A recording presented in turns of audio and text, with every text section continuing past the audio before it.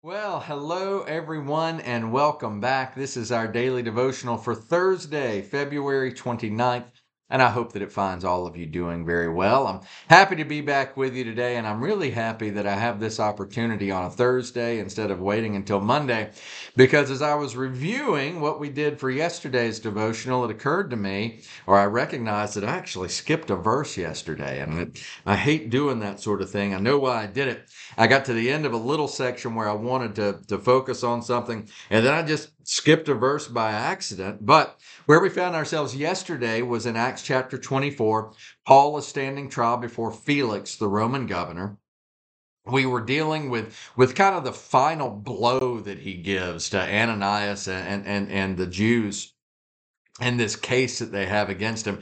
Because what Paul basically does is he talks about all the charges that they've made, about the fact that there were no witnesses, and then he argued that he didn't disturb the peace. They were the ones that disturbed the peace. Then he insisted that he didn't have any cause or desire to defile the temple. But then finally, Paul said to Festus, hey, look, they had me at the Sanhedrin. They were trying me, and they didn't find me guilty of anything, and now they're here before you. And y'all, we then talked about that very curious interlude there where Festus started by saying to Paul, okay, back in chapter 23, I'll hear you when your accusers get here. Well, then they got there and he heard them, and then after that he doesn't do anything, and he says, well, I'll hear you when Lysias gets here. Claudius Lysias, right? That's the Roman commander. Though he already had Claudius's statement, he sent it to him by letter. And then this 2-year period starts where Felix brings in his wife, Drusilla, who we know is a Jewess, right? To hear Paul, and Paul is testifying about Jesus, and then he gets scared and he's gone from, we're waiting till your accusers for me to hear the trial. Then we're waiting for Lysias to get here for me to hear the trial. And it gets all the way to the point that he says at the end of verse 25, you may leave. When I find it convenient, I will send for you. Well, what does that mean? Now, there is no writ of habeas corpus in ancient Rome. There was no requirement for a speedy trial. That's one of the things we enjoy in the United States. But the habeas corpus produced the body, right? That wasn't a thing in ancient Rome. They had Paul under arrest. They could keep him under arrest. But still, all this curious stuff is going on. But I left out one of the most curious pieces, and I'm so sorry for doing that. Let me get to this, and then we'll pray and we'll get to where we're going today. Because as we saw yesterday, Festus kept him for 2 years, and then a new Roman governor was appointed. Felix is gone. Festus is there. Felix, some think that Felix became a believer, but the last verse that we read was that he wanted to grant a favor to the Jews, so he left Paul in prison. Highly unlikely. Okay. But the verse that I left out is verse 26, where it says, at the same time, he was hoping that Paul would offer him a bribe, so he sent for him frequently and talked with him. All right, 2 things. Number 1, this too is evidence that this is not just Felix wrestling over his Christianity and maybe he's going to convert and maybe he's not. This shows Felix to also be who he is.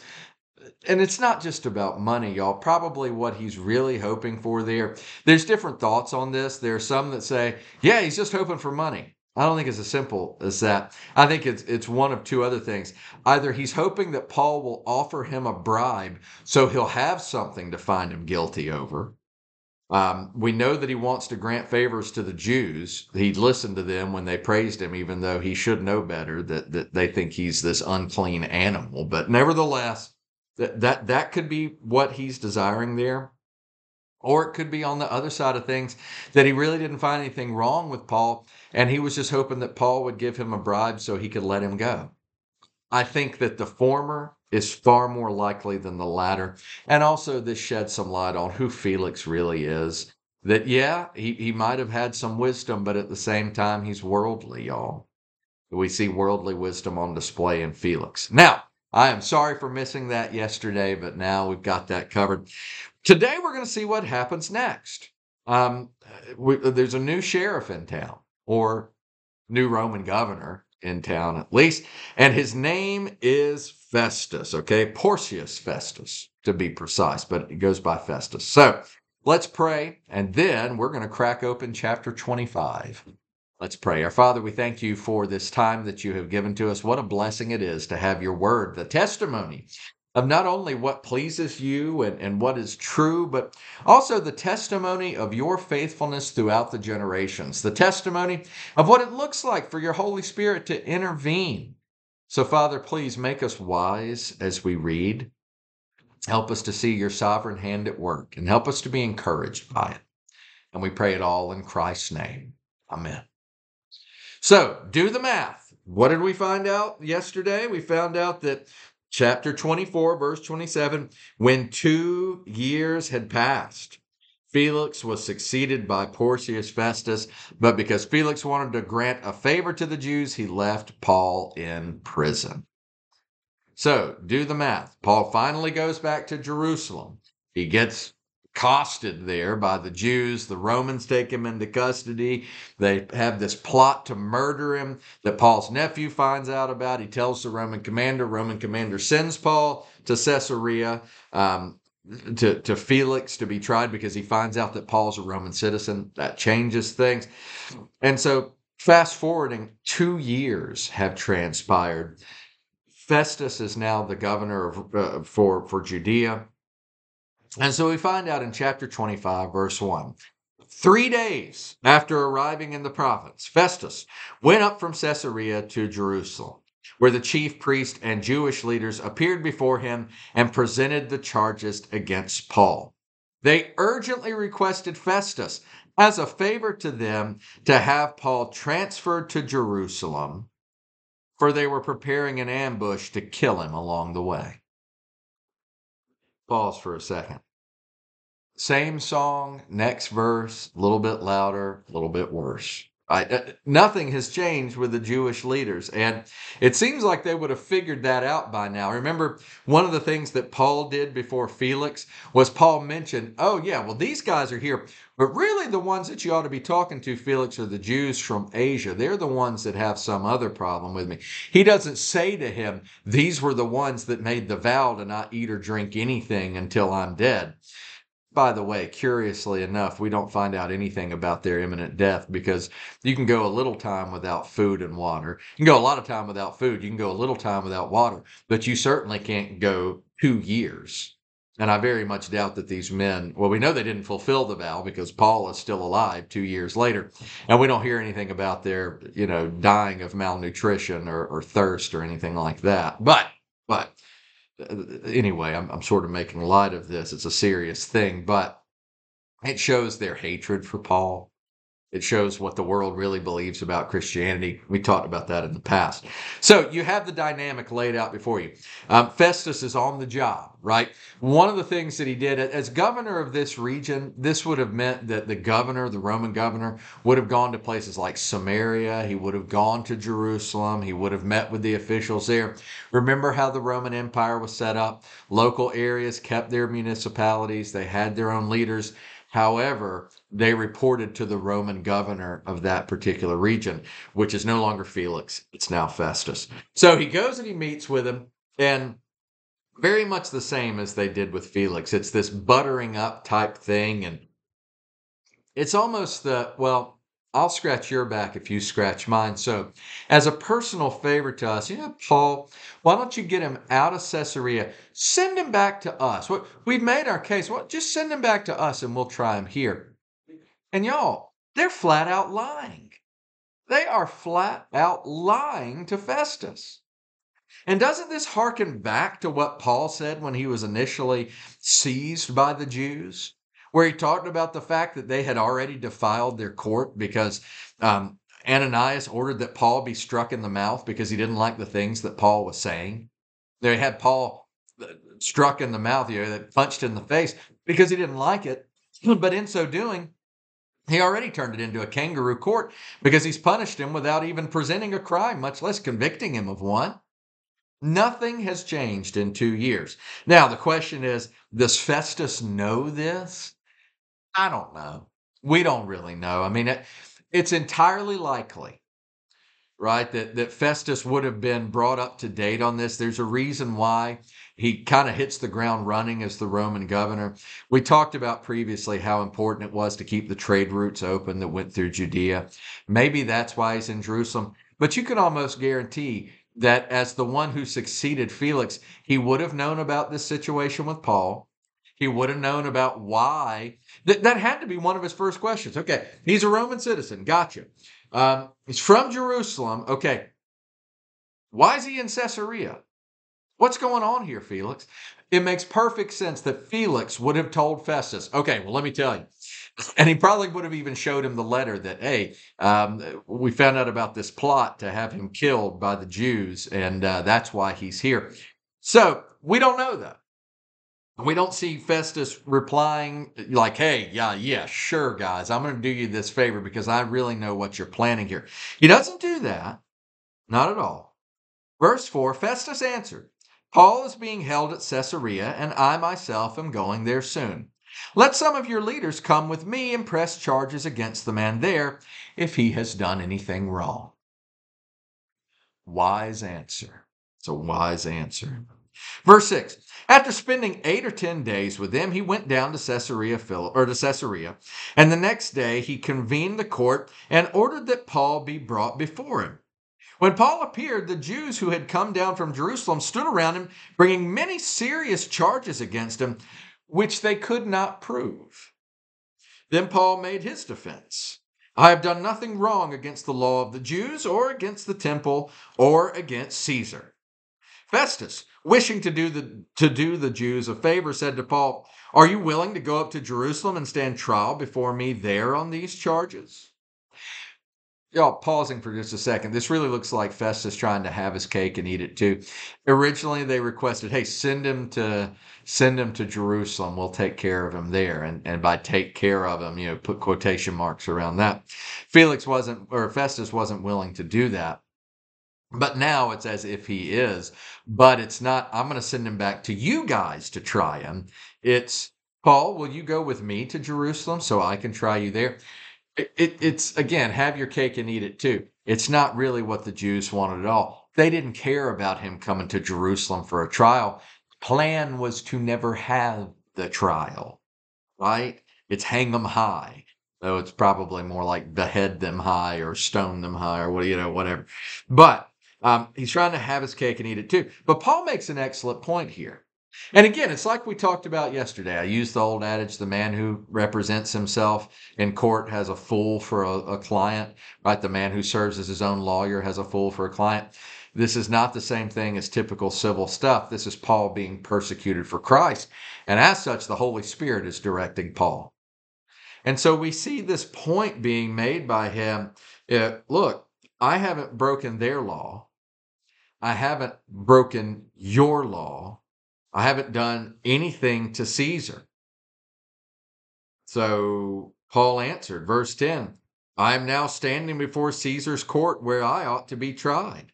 I have not done anything wrong to the Jews, as you yourself know very well. If, however, I am guilty of doing anything deserving death, I do not refuse to die. But if these charges brought against me by these Jews are not true, no one has the right to hand me over to them. I appeal to Caesar. Now, time out again. Time out. Guys, this is one of those passages that here we are in 2024. We have a difficulty grasping the seriousness of what has just taken place. We've talked about this before, all the way back when Paul was first arrested. Remember, the business went down in the temple. The Roman commander found out about it. He went and grabbed Paul, had Paul put in chains. Chapter 22, basically what the commander is trying to figure out is what's going on. And he says, all right, let's flog him. And then let's loosen him up a little bit. And then he'll tell us everything that we need to know. And that's when Paul says, hey, is it good to do this to a Roman citizen? Yeah. Yeah. Stop! No more, no more. It was illegal to do that to a Roman citizen. Roman citizens had certain rights, the highest of which was ultimately appealing to Caesar himself in judicial matters. That was the highest right of any Roman citizen. And when you think about it, it's a beautiful right that being a part of Rome, of the Roman Empire, meant that no man was beyond the law, no man was above the law. Every man that was in the Roman Empire as a citizen had rights, even if that meant taking it all the way to Caesar himself. And Paul here evokes his absolute highest right. Now, why does he do this? Well, I think that there's a lot of good reasons for this. Okay, I think that one of the reasons that he does this is because he knows what's really going on with the Jews. I think that we know that he knows about when they tried to ambush him before. Maybe he's concerned about that. But deeper than that, remember what happened at the end of chapter 23, or excuse me, in the middle of chapter 23. After Paul was initially arrested in Jerusalem, after he gave testimony there and everything blew up, we find out in chapter 23, verse 11, that the following night the Lord stood near Paul and said, "Take courage. Take courage. As you have testified about me in Jerusalem, so you must also testify in Rome." Y'all, finally, Paul is at the point where it's very clear to him he's not going to be released and he's going to stand trial again. But Paul is very clear. I'm not going back to Jerusalem. They haven't proved a single thing. You know, Festus, he flat out says to him, "As you know very well, I have not done anything wrong to the Jews." And so now the time comes when he evokes his highest right. And the time comes for him to finally fulfill what the Lord was requiring of him. And that he go beyond the Sanhedrin, that he go beyond Caesarea and the Roman governor, but that he takes Christianity all the way to Rome itself.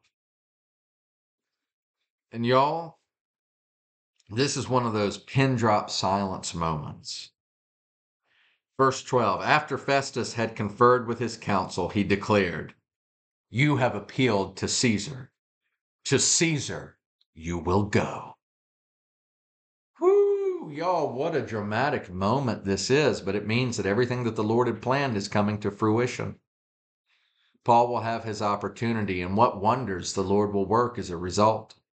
Wonders like writing books of the Bible, like his letter to the Philippians and to the Ephesians while he's writing in chains. Those epistles referred to as the prison letters. That's what's going to come about because of this.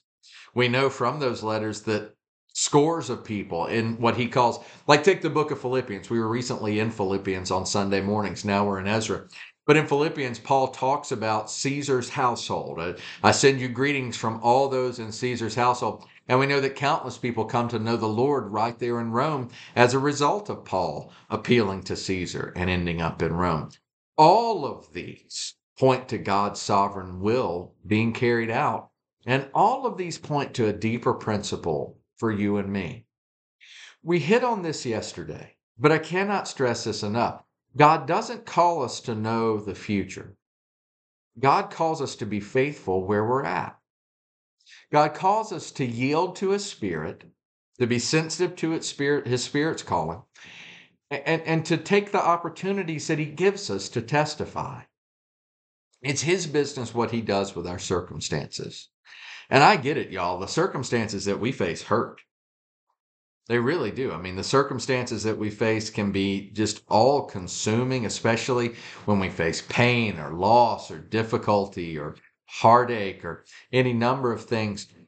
But as the followers of Christ, recognizing that this life is not all that there is, as the followers of Christ, recognizing that we don't belong to ourselves, our real focus in life should be to take the opportunities that the Lord gives us wherever we find ourselves. Now, in Paul's case, this was the opportunity to appeal to Caesar and to stand and testify to Christ's glory before the ruler of the known world. He wanted to go tell the ruler of the known world about the real King of Kings and the real Lord of Lords. So he was going to Rome. Now, you and I, Our opportunities are somewhat different, but we still have them. When's the last time, and here's your devotional thought in light of this, when's the last time that you took the time to really consider who it might be in your life that the Lord is directing you to share the gospel? Who in your life the Lord has brought your way and has given you unique opportunities to spend time with that individual and to testify to Jesus' greatness? Sometimes it is somebody that doesn't know the Lord at all, and they need Jesus. And he's given you that opportunity. Sometimes it's people that know the Lord and just need encouragement. We see both kinds here. The point is this, y'all. It's like I talked about Sunday. We convince ourselves of the 3 T's that belong to us, but don't really. We convince ourselves that time, talent, and treasure all belong to us. And in reality, they're given to us, but as stewards, because our time isn't really ours. Our talents, don't they come from the Lord? Our treasure, all of our resources come from Him. And so ultimately, our calling is to examine what we do with these for the kingdom, for the Lord. Let me encourage you to do that this Thursday. We've got the weekend stretching out in front of us. Take the time today, or whenever it is you happen to find this, take the time today to consider who the Lord has put in your life that He's calling you to testify to. And again, it's not just non-believers, but certainly if there are unbelievers, non-believers in your life, they need Jesus. And you may be the only one that can take Jesus to them in God's sovereign plan. So take the time to consider these things. We see the example in Paul. Let us follow it in our lives. Let's pray. Our God and our Father, we thank you for this time that you have given to us. We thank you for the wisdom of the Holy Spirit on display and Paul's faithfulness. And again, we ask that we would be faithful. Let us take the time to really consider who is in our life or our lives that you would have us go to either proclaim your greatness or tell them about Jesus for the first time. We don't know, but we know that you know, and we know that you're always working. So please let us be about your business. And we pray it all in Christ's name. Amen.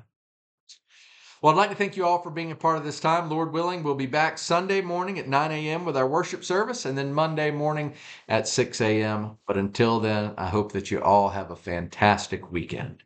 Take care.